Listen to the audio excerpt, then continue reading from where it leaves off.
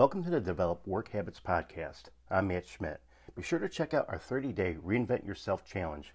Go to developworkhabits.com, click on the Start Here page to find out more.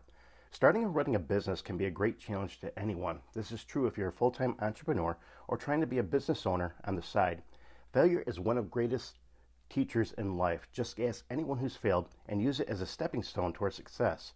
If you're not sure if you'll actually learn anything from failing, consider these steps if you are a business owner.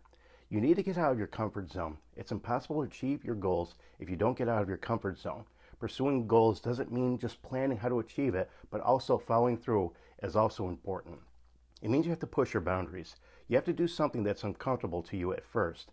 When you get more comfortable with it and you get out of your comfort zone, you get the other foot out. When you're fully outside of your comfort zone, chasing your dreams can get much easier. Get an experienced mentor. Mentors are there for a reason. These people have been in your place. They failed many times over, but they've managed to succeed.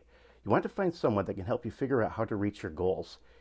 If you already got the experience, you just need to ask them to share it with you so you can move forward as well.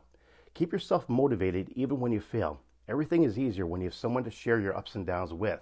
Whether it's a loved one or a mentor, find someone you can trust 100%, because when you fail, they can pick you up by the pieces. They'll cheer you on, and they won't give up on you. The road to success is lonely, but it doesn't have to be so all the time. Never lose hope and continue fighting for your goals.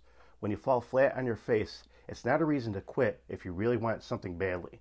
No matter how difficult or impossible it may seem, if you believe in yourself, then you'll more likely continue fighting.